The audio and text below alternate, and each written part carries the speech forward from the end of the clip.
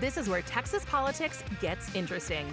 Here again are two guys named Jason, some great guests, and cold Texas beer for another smart conversation on Y'all-itics, the unofficial political podcast of Texas. Welcome back for another week of Y'all-itics, everybody. Jason, I have a question for you. This is why we delayed this podcast, so you could find a question for me then. Yeah. Okay, go ahead. This should be good. Another podcast delayed by me. What's the biggest raise you have ever gone in to request? I went into request that I wanted to make what Wheeler makes. I said, listen, I'm tired of being. We'll give you a pay cut. Tired of being underpaid. I want to make what Wheeler makes. And just, let's cut straight to it. Here's The reason I ask this is I saw this really interesting piece that was put out by Redfin. They deal with homes and housing and so forth. I saw this interesting piece put out by Redfin earlier this year, and they basically crunched the numbers of, how much do you need to make to live in certain places and own a home. And specifically in Austin, the numbers panned out that that most people there would need more than a $50,000 raise to be able to afford the median home there, or the average home there. Think about going in and asking for more than a $50,000 raise. The numbers aren't just limited to Austin. Austin has blown up like crazy, but Redfin looked at Dallas and Houston and San Antonio late last year. In Dallas, they determined you'd need about $113,000 in income to afford the regular house. Houston, it was lower than that, $88,000. San Antonio, around $87,000.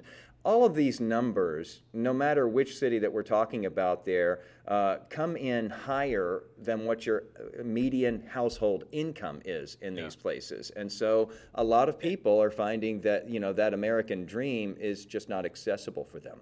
And two things, it's not just the housing cost to purchase a house, but it's rent also for the millions of Texans that want to go out and try to find a house at some point, but have to rent until then. Rents are going way up, and it's all because of the thing that our leaders have been talking about in the state for a quarter of a century, the Texas miracle. Our economy is popping. People love to move here.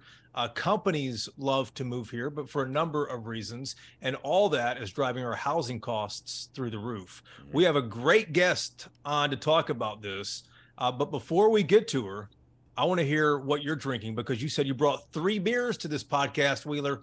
You know something, man. And I may or may not have already consumed 2 of them. No, I haven't. What are you drinking, man? I am, since I know that I cannot afford a home in Austin, I am drinking a beer from Austin. I can afford that. It is it's made by I think it's called Meridian. Have you heard that? Mm-mm. It's Meridian Hive. There it is, right there. It's got honey in it, and I'm having the tropical flavor. It's made in Austin. Where have you been shopping to get that, man? I went to Whole Foods to get this. Wow, that's impressive. And we do not have a sponsorship with Whole Foods, by the way.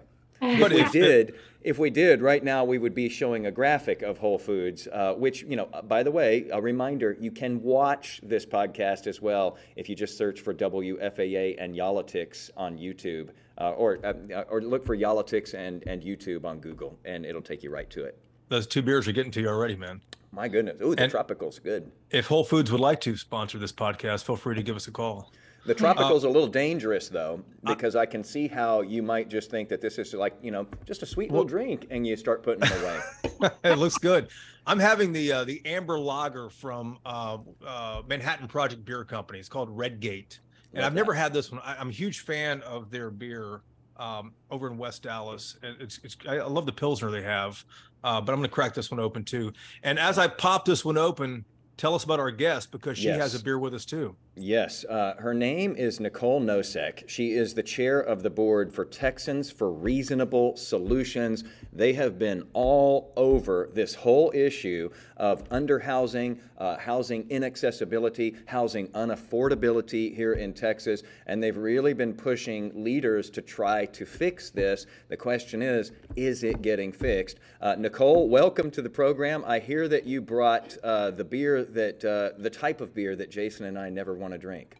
Yeah. Well, thank you guys for having me. I'll tell you, I've never been on a fun enough podcast or interview where they asked me to bring a beer. I hear that you're supposed to not drink on podcasts or anything of the sort. Is that what they say? Is that what they say? Yeah, I I didn't guess realize that. so. So, you're defying all the rules here. I have Bombshell Blonde, American Blonde Ale. I'm pretty pale, so instead of bringing pale ale, I decided to upgrade it a little bit with blonde ale. It's from Conroe, Texas. Nice. I thought you were going to bring an IPA. You didn't bring an IPA. Well, I got a blonde ale instead of a pale ale, so Yeah, I decided to nice. upgrade it a little bit. Nice. Nice. Yeah. So Nicole, feel free to crack that open and have a few swigs as we get into this, because I think that this whole housing issue is enough. It really is enough to drive people to want to drink. We do not promote that, but talk to us a little bit, just the overview of what we're looking at here in Texas. Because it just seems like, I work on this money franchise. It's called Right on the Money, and I do these regular reports. I can't tell you how often I hear from people who, on one side, tell me they can't afford housing, they can't afford to get a house here in Texas, and then on the other side, people tell me I can't afford rent anymore. I mean, both ends of the spectrum are just getting pulled. Yeah, and well, let me give you a little bit of background of why the heck we're the group that's tackling this issue. And I'm happy to get into some of the facts and the data and the stories that I've dealt with in trying to introduce and work with a lot of really amazing leaders in the Texas state legislature. So about 8 years ago, I was in a situation where I was a paralegal working full time, making just below 50K, studying to go to law school, actually working more than 40 hours per week. And all I could find in the city that I was in was a 3-bedroom apartment. It wasn't in the safest part of town. There was a little family in one room with 2 parents and a child. In the second room, there was another young professional. And in the third room was myself. Jeez. Given those circumstances, I was still lucky. I felt fortunate if I had $1,000 in savings in my bank account after all was said and done, after I paid rent. And it caused me to look down the rabbit hole, because I was not looking at a situation where I could save up for a home or put a down payment on a home. And, I feel like I was working hard. I'd done sort of the path of going to college and studying for a profession that should have been secure. When I looked down the rabbit hole of what is land use, it became very clear to me that there was just a few folks, I'm not even talking about near a majority, who decided that it was unexcusable to add another level of an apartment onto another home down the street, or that it was unacceptable to add an in-law suite for somebody's grandma to live in because they couldn't afford a retirement home. So these are regulations that you're talking about at the local level. Yes, and there is issues called discretionary review. I mean, it varies. There's different language and different regulations here in Texas, which, don't get me started on that, but I'm happy to actually to get started on that, on some of those different issues.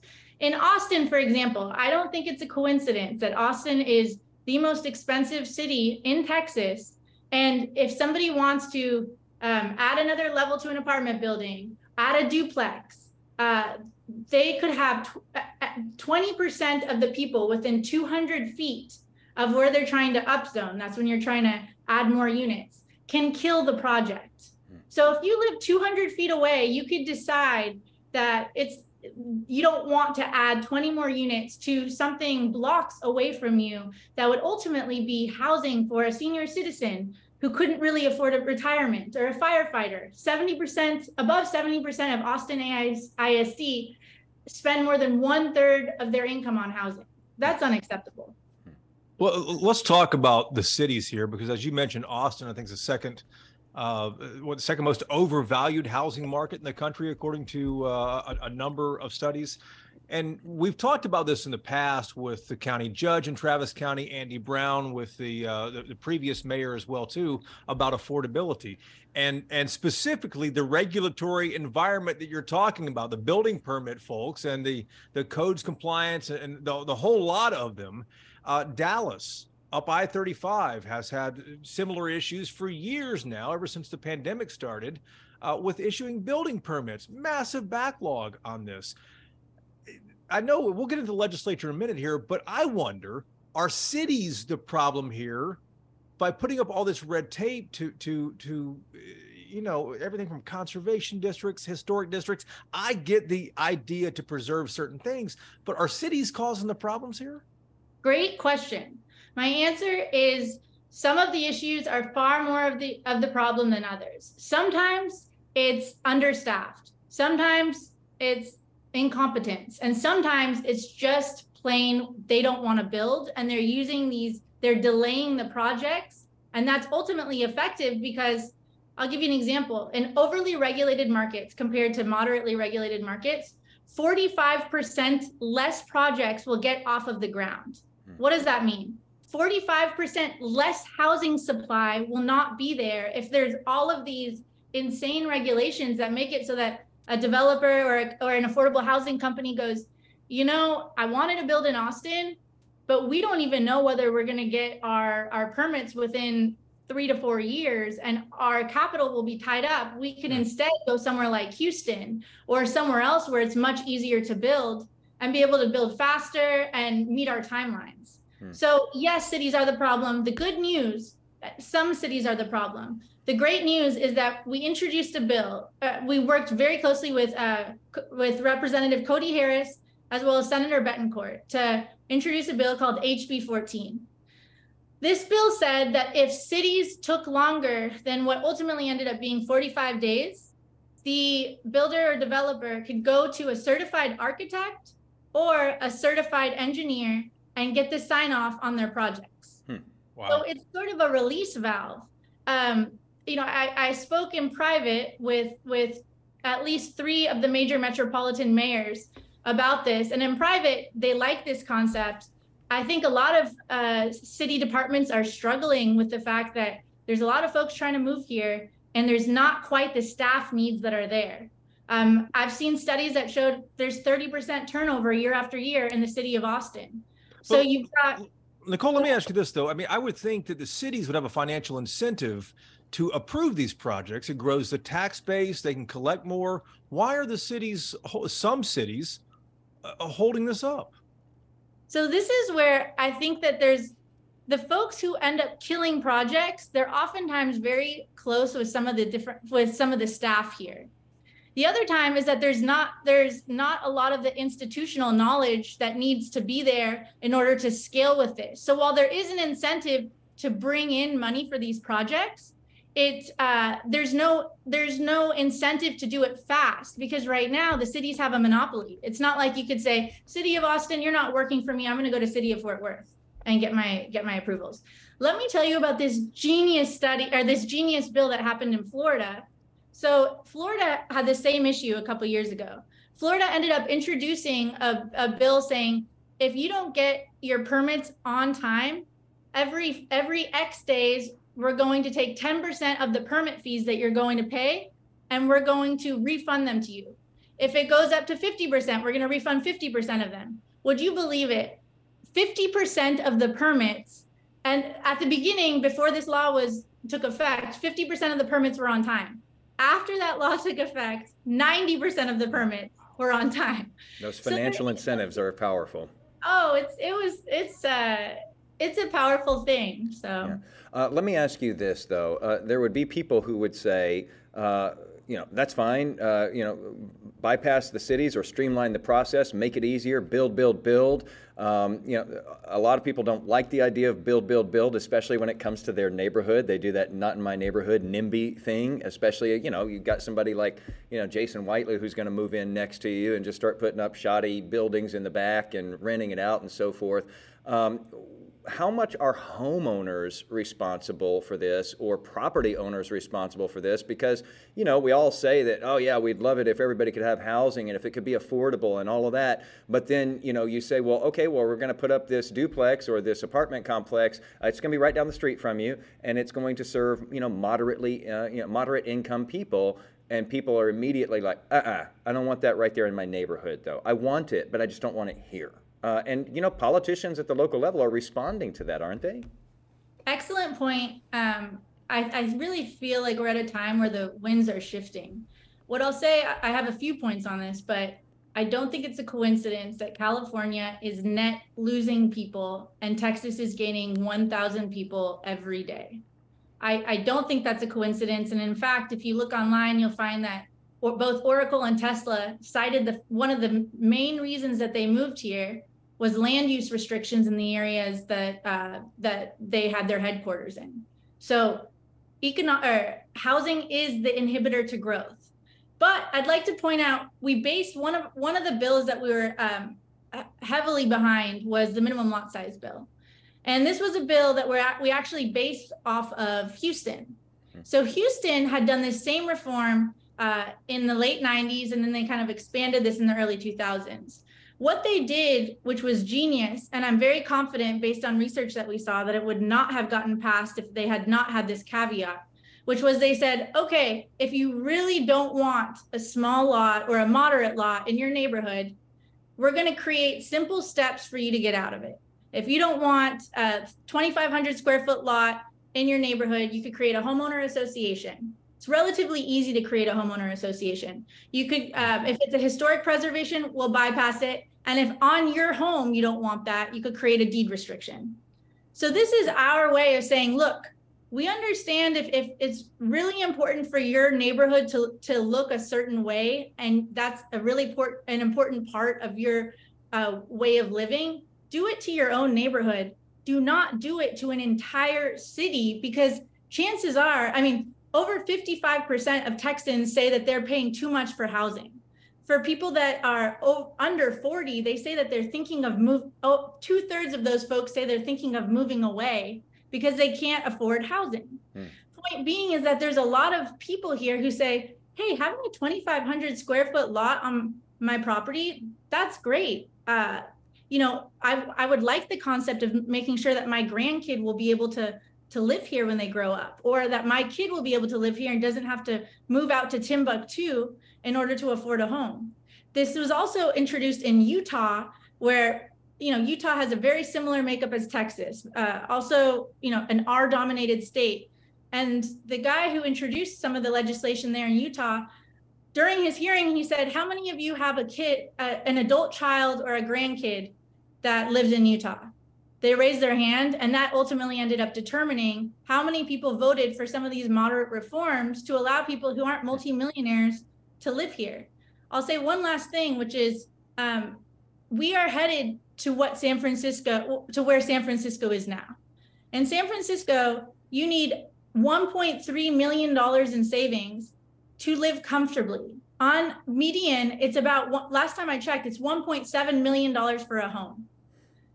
That is the reality that we're looking at if we don't drastically alter our land use decisions and our housing policies. Let's zoom out a little more here. And the whole point of changing these policies is to get more affordable housing for everyone here.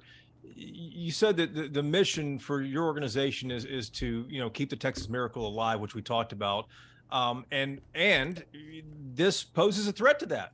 High prices pose a threat to that. If workers have nowhere to land, your group sent a letter to the Texas legislature and to state leaders a couple of months ago, back in May. 118 people and organizations signed on to this letter asking Speaker Phelan, Governor Abbott, Lieutenant Governor Patrick to do something. There were a number of bills introduced. You talked about HB 14 earlier, and we covered some of those in the podcast here. But whatever happened to any of them? Did any of them move? Did any get passed? Great question. So that letter was actually quite instrumental. I'll tell you about some of the other bills that we were heavily sort of promoting and working with some of the legislators there in Texas. Some of the other ones were ADUs, accessory dwelling units, also known as in-law suites. I don't know if listeners or folks were following, but that was one of the most dramatic votes that even some of the folks on my team who have been working in that building for decades had ever seen. It was, not only was it point of order, but it also took 30 minutes to verify the vote count. And then on top of that, the vote count ended up being 68 to 70, of which point I went and I spoke with legislators after some of the no votes. they confirmed that it was a misinformation campaign that really got to them to switch their vote on the floor from yes to no. What was the misinformation? Nicole, explain real quick what the excessive dwelling units would have been for our listeners who may not know what that is. Absolutely. The state wanted to override cities' ability to stop these, right? Yeah, override is one word. I like to say allow homeowners to do what they want with their property. I'll give you an example of what an accessory dwelling unit is. Maybe you've gone over to a friend's house and you've seen that they have a pool house, or you've seen that they have a garage flat, and maybe a child who has graduated from college hasn't quite gotten on their feet yet, might live in that garage flat until they get kind of a stable job and get up on their feet, enter the workforce. Maybe it's an in-law who can't quite afford to live in a senior home. Over 70% of seniors right now cannot afford assisted living. So this is a problem, and this is something that easily helps address that. We took a lot of the bill language from AARP's direct website. This is the bill language that's listed on AARP. So that does that explain? Yeah, I think that's a good. I think it's a great that is a good explanation. And what happened to these bills though that were introduced? And I wake up every day and I think about this. It was the Airbnb short-term rental fight that seemed to take the stage. But if you look at the actual facts, and if folks did any real read of what the bill said, it explicitly allocated powers to the cities to say, look, cities, do you want to decide whether short-term rentals and Airbnbs should be legal in your cities? You decide. This has nothing to do with accessory dwelling units. If you don't want short-term rentals, that's cool with us. If you want them, that's cool with us. This is about a housing supply and demand issue. And I think listeners here would agree, if you've got 10 folks fighting over 3 homes, and even if the homes are not that great, those 3 homes are going to vastly increase in price. The accessory dwelling unit law really helps. I've got somebody who's helping at my nonprofit. Her husband is the CEO of a startup, and they live in an accessory dwelling unit. So you've got somebody who's working heavily in a nonprofit and somebody who's really trying to get their startup off of the ground. And they typically are 30% less than your average home price. Okay. Can you talk? So you said that tanked there in the legislature. It was just by a couple of votes. At what point then and I know you all have been very active in the legislature, but at what point do you go, well, we've got to go and work with these individual cities? Maybe this isn't a legislature thing. Maybe this is, trying to work with cities. I think you're onto something. What I'll say is this was our first legislative session. And they typically, I was told a few times, Nicole, we just want to warn you, any bill that gets passed typically takes 3 sessions. Yeah. And my thought was, I'm not going to be waiting 3 sessions. Because that's 6 years here in Texas, because we do them every 2 years. So you're waiting 6 years for a quote unquote new idea to get traction. Totally. And I think there's something that most folks don't recognize, which is Texas is set up to kill bills. I was talking about this bill with a planner and also a writer. And I said, yeah, so now we have to wait another 2 years. And even if your bill's in good running, if you don't make the deadline, like our lot size bill got all the way through the Senate committee, through the House committee. It had a hearing in the House floor, and it was about 30 bills away from that midnight deadline. Mm-hmm. Most other states would say, yeah, we're going to get them all through if you're on that list. Mm-hmm. And so what is great, and also in my situation, not so great about Texas, is it is set up to not have new laws get implemented. So that might give you a little bit of, shed a little bit of light on the situation. We are now working very closely with Habitat for Humanity, folks on the right, folks that are volunteers, folks who just care about their kids and their communities getting housing. But more importantly, a lot of those folks on the list, small business owners. We have the founder of Whole Foods. You guys talked about Whole Foods earlier. wage inflation happens when people are having to pay 40% more for their property than a few years ago. Wage inflation might sound like a good thing, but what people don't realize is that when a business has to pay, 30% more to their employee, that money does not go to the employee. It goes straight to the landlord. Right. So really nobody wins here except for the landlord. So go buy property if you can afford it, is what you're saying. Be a landlord. But Nicole, what are businesses doing to push for change here? Because at the end of the day, it's their need to hire a workforce and to land in a city where their employees can afford to live. Well, a lot of them are jumping on the bandwagon, and they recognize this. So our efforts are not at all divorced, and people are approaching us. I was just talking with somebody in one of the major urban metros here in Texas, who's part of a business coalition, who told me that they've had 5 conversations about this very issue, where businesses wanted to move into the urban core of the city I was talking to, but they said your housing issue is a problem. Let me go deeper on this. That was Houston. Houston is the most affordable urban core city, not only in Texas, in the entire nation. And if companies don't want to move to our most affordable city in Texas, what does that mean for Dallas? What does that mean for Austin? I really worry that we're on the path to not only becoming like San Francisco, but possibly even becoming like Michigan, Detroit, Michigan, where it becomes somewhat of a ghost town. I don't think that'll happen in the next 5 years, but if we continue on this trajectory, it could be a 15 to 20 year thing if we don't start loosening up our land use laws and allowing people to build more for our workforce, for our middle class. That's and a lot of people who are in support of that. The movement is called YIMBY, which is the opposite of NIMBY. Not in my backyard. It's yes in my backyard. I want you to build stuff in my backyard. I want you to put in housing to get to all of these underhoused people. But there are people who would say though that on y'all's website you say since 2020 Texas has built 3 times as much housing per capita than California. Even though it has a smaller population, we see, thousands of houses going in Texas every year. We see many, many tens of thousands of apartments coming online, especially in the major Texas cities. But, I just did something last year on those apartments. I mean, you see these huge complexes going up everywhere.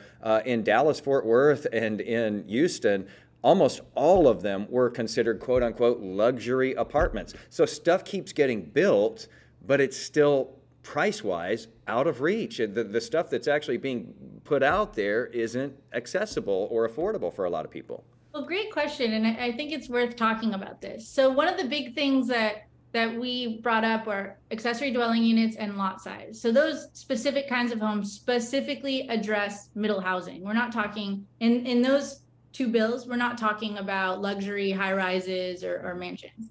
We did have our third-party review, which did apply to market rate homes and also affordable homes. Our philosophy, and there's so much data on there, I would say there's 90% data to support what I'm about to say, and 10% that would probably disagree, to say that when you put up market rate housing and affordable housing, both of them. Wait, explain what market rate housing is first. Market is just driven by the market. So there's no subsidies. So it's just maybe a developer who their end goal, maybe they care about missing middle housing, but their end goal is to optimize on getting the most bang for their buck. Mm-hmm. There was a study that showed that when they, in an urban city, they put up a 200 unit apartment building. What happened was immediately after that was up and they started marketing, Evan Mast, a researcher, found that the prices went down within 200 feet around that building by 6%. I'm not talking about subsidized. It's just merely that somebody who now goes to look for a price in that apartment building can go to another apartment building and say, hey, that guy offered me $2,000. Can you do anything better? And now you've got a whole bunch of open 200 unit homes that allows folks to have some bargaining room, and it opens things up so that people who are paying an arm and a leg for something that's overly priced can now move into something that's better, and that maybe that landlord who is charging an arm and a leg because they think they could it changes the game. So what you're saying there is that in that microclimate there, when supply is increased, it's just like if, you go to the store and they've got too many avocados, they reduce the price on the avocados, that you see prices around that new supply start to drop down a bit. Exactly. And I also wrote something with an economist named Kevin Erdman, as well as somebody else, a builder in Dallas named Nathaniel Barrett. And there's this concept called filtering, and you could Google this guy, Kevin Erdman, and filtering.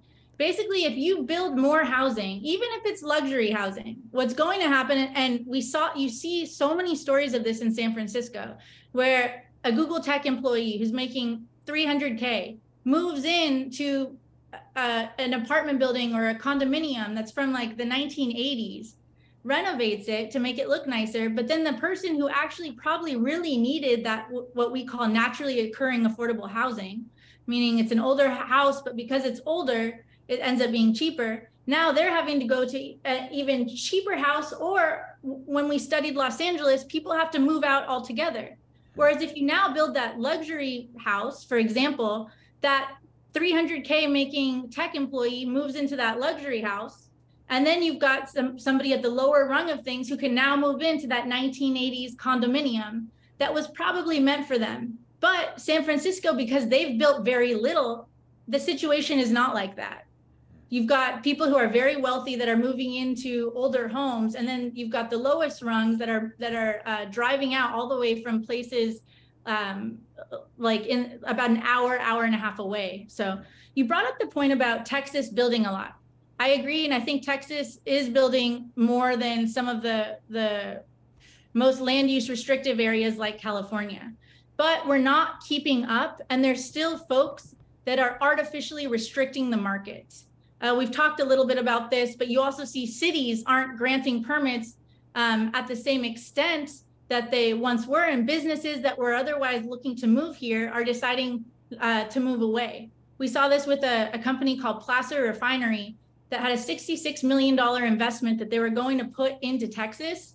They saw what was happening with the housing laws, and they ended up moving to Mississippi. Wow. You sound frustrated, Nicole. Yeah, I'm frustrated. I'm also really passionate about this. So yeah, maybe it's passion that I'm hearing through the voice here. You mentioned, what happens if nothing is done. I guess the thing that I don't think we've really touched on is who is at fault for this. We talked about cities being slow. The legislature can't, come to an agreement on what should be done and getting things passed. Who's at fault? Great question. I think there's a few folks, and I think this is sometimes human nature. They move into a place and, they moved into Austin in 1987, or they moved to Dallas in 1987, and they fell in love with Austin that they knew. And the concept of an Austin that's growing or bringing in new businesses, it's an assault to their memories that they had when they first moved here. I think there's other folks who think if anybody's making money, then it automatically is not going to help the middle class or the workforce. And I think, there's some folks who have a suspicion, and I think it's always good to look at suspicions that you have, but there's just so much data to show that when you build smaller lots, 40% of the price of a home is on the actual land in the South. That really should be 20%. You reduce the size of the land, sure, a builder will be making more money per square footage, but now you've got somebody who can purchase, instead of the median home price, which fluctuates in the area of Austin at about $500K, now you've got somebody who could buy in Houston, it's about 200, it's a little bit above 250K for a townhome. So Nicole, well, is it? Is it? I'm sorry. Is it Texans, fellow Texans, who are at fault here? The people who've been around for a minute and don't want to see their neighborhoods change and grow and it's you, Jason. You're that guy. You're talking about minimum lot size. Let's talk about your ranch for a moment here too. Go ahead, Nicole. Is it fellow Texans who are holding this thing up? Are they pressuring city halls not to approve things? Are they going down to the planning commission and fighting stuff? Is that what it is?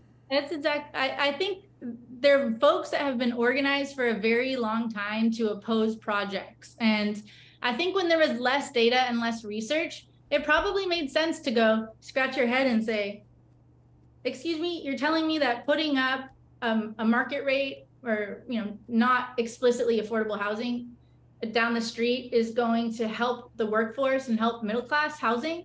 I don't think so.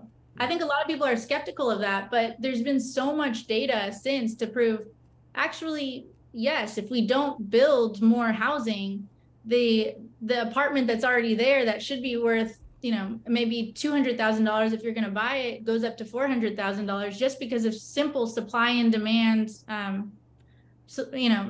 approaches. Yeah. So you have people on one side who are in the YIMBY camp, yes, in my backyard. The people in the NIMBY, no, not in my backyard, don't build it here. Is there any place in Texas that you have seen that is balancing that fairly well? Is there a city in Texas where they have been sort of out front on this issue and they're balancing those interests and getting housing built? Yes. I think Houston is doing a really phenomenal job at, getting ahead of the game on this from even the late 90s. Now Houston is always criticized for not having any zoning and being a total mess zoning wise. Is that what's working in its favor in this case, in your estimation? This might be, well, the no zoning thing, that I think that is affecting things, but what I want to point you towards is the small lot size. I think when you have less land that you have to build on, it doesn't end up being as expensive. I'll give you an example. Westlake Hills, median home price is $3 million. And they have a 1 acre minimum lot size. And that's in Austin. It's in Austin. At one of our testimonies. It's a beautiful area, though. It's a beautiful area. And you know what? I think if a neighborhood wants to create a homeowner association, keep those 1 acre lots. Or if Jason here wants to have his 1 acre lot, you're welcome to do it. Just don't impose that on the rest of the city. If you like blue shirts, that's great. Buy as many blue shirts as you want. Just don't force me to wear a blue shirt. That's sort of my philosophy here. But back to your question about, is anybody doing this right? Houston is the 4th most populous city in the entire nation. And yet its home price is below the national median home price, which is quite impressive. You look at New York City, you look at Los Angeles, you look at some of these other big cities. Things are not going well on housing affordability, but you'll see that Houston allowing people to build on smaller lot sizes, townhomes, that's really allowed people. And I know many people who are moving from Dallas, moving from Austin, because they say, I can never store wealth in my home in Dallas or Austin. I can in Houston. So it continues to attract businesses. It continues to attract growth. I was just there. We're hosting a happy hour, and we met with some of the folks from the city of Houston and from some of the local universities there. Their problems, they're so far ahead of the game. Their problems are vastly different than what some of the other urban cores here in Texas are dealing with. In particular, Dallas is 40. The average Dallasite spends 42% of their money on housing. The average Austinite spends 48% of their income on housing. So it's unsustainable for small businesses. There is a small business called Baby Greens that ended up having to close down its doors because the $17 or $18 per hour for the food for the wages that they were paying wasn't enough for those people working there to continue working there. So. Wow. And 30% was always the old rule, that don't spend any more than 30% on your housing. My last question is, you talked about the general rule is it takes 3 sessions or 6 years, 3 legislative sessions to get something passed. It seems like the deadline to do something about affordable housing in Texas has long since passed. I think you're onto something. From what I've seen, and I'm really excited about some of the progress that we had this past session. So some of the other bills, if you look, HB 14 passed, yay. The other bills that we introduced, they got very, very close, most of which got one body away from getting to the governor's desk. But what you saw was that city of Austin, and I also heard whispers that city of San Antonio are looking over their shoulders saying, we should probably reduce the lot size. we need to adjust this. Better that we decide rather than the state coming down and doing it themselves. So the city of Austin actually has a hearing on Thursday to reduce their lot size from 5,750 square feet to 2,500 square feet. Wow. Change is happening, whether it's at the city or the state level. And on top of that, two very well-funded organizations that have been around Dallas and Austin for at least a decade are planning on adding to their priorities and independently introducing bills on housing supply and demand in this next session. So the good news is there's going to be other people besides me to interview after next legislative session. And so in this 2 years that you have to wait, though, are you going to be out there lobbying cities next? I mean, you've dealt with political campaigns personally at federal, state, and local level.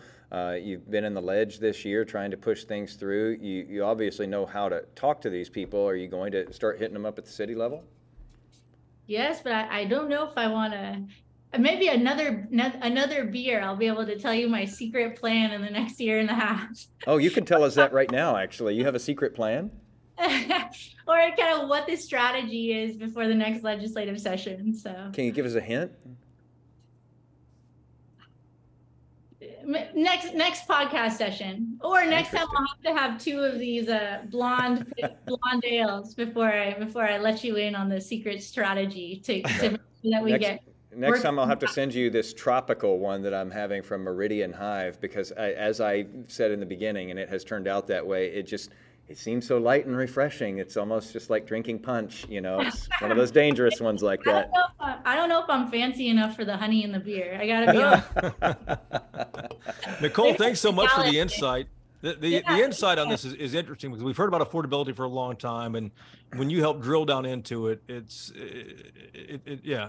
an issue that should have been addressed years ago in anticipation of the Texas miracle. We worked on, state leaders figured out how to get businesses here, but they didn't think about one of the effects of that, and this is one of them. Yeah, I really appreciate your time. I really think, I think the state has done amazing things with attracting different businesses. I worry that will come to a halt when businesses start going, do I really want to pay 30% more so that my workers will be able to stay in Texas? Doesn't that defeat the point? So that's one thing. But on the other hand, we send our kids to preschool, and one of my preschool teachers, it's probably one of the most well-funded, well-attended preschools. She has to drive 45 minutes to an hour. She lives in a trailer park in Cedar Creek, and in her parents' backyard. And this is a trailer, not a trailer park. But this is how she has to live while making a pretty decent salary, between 50, 60K.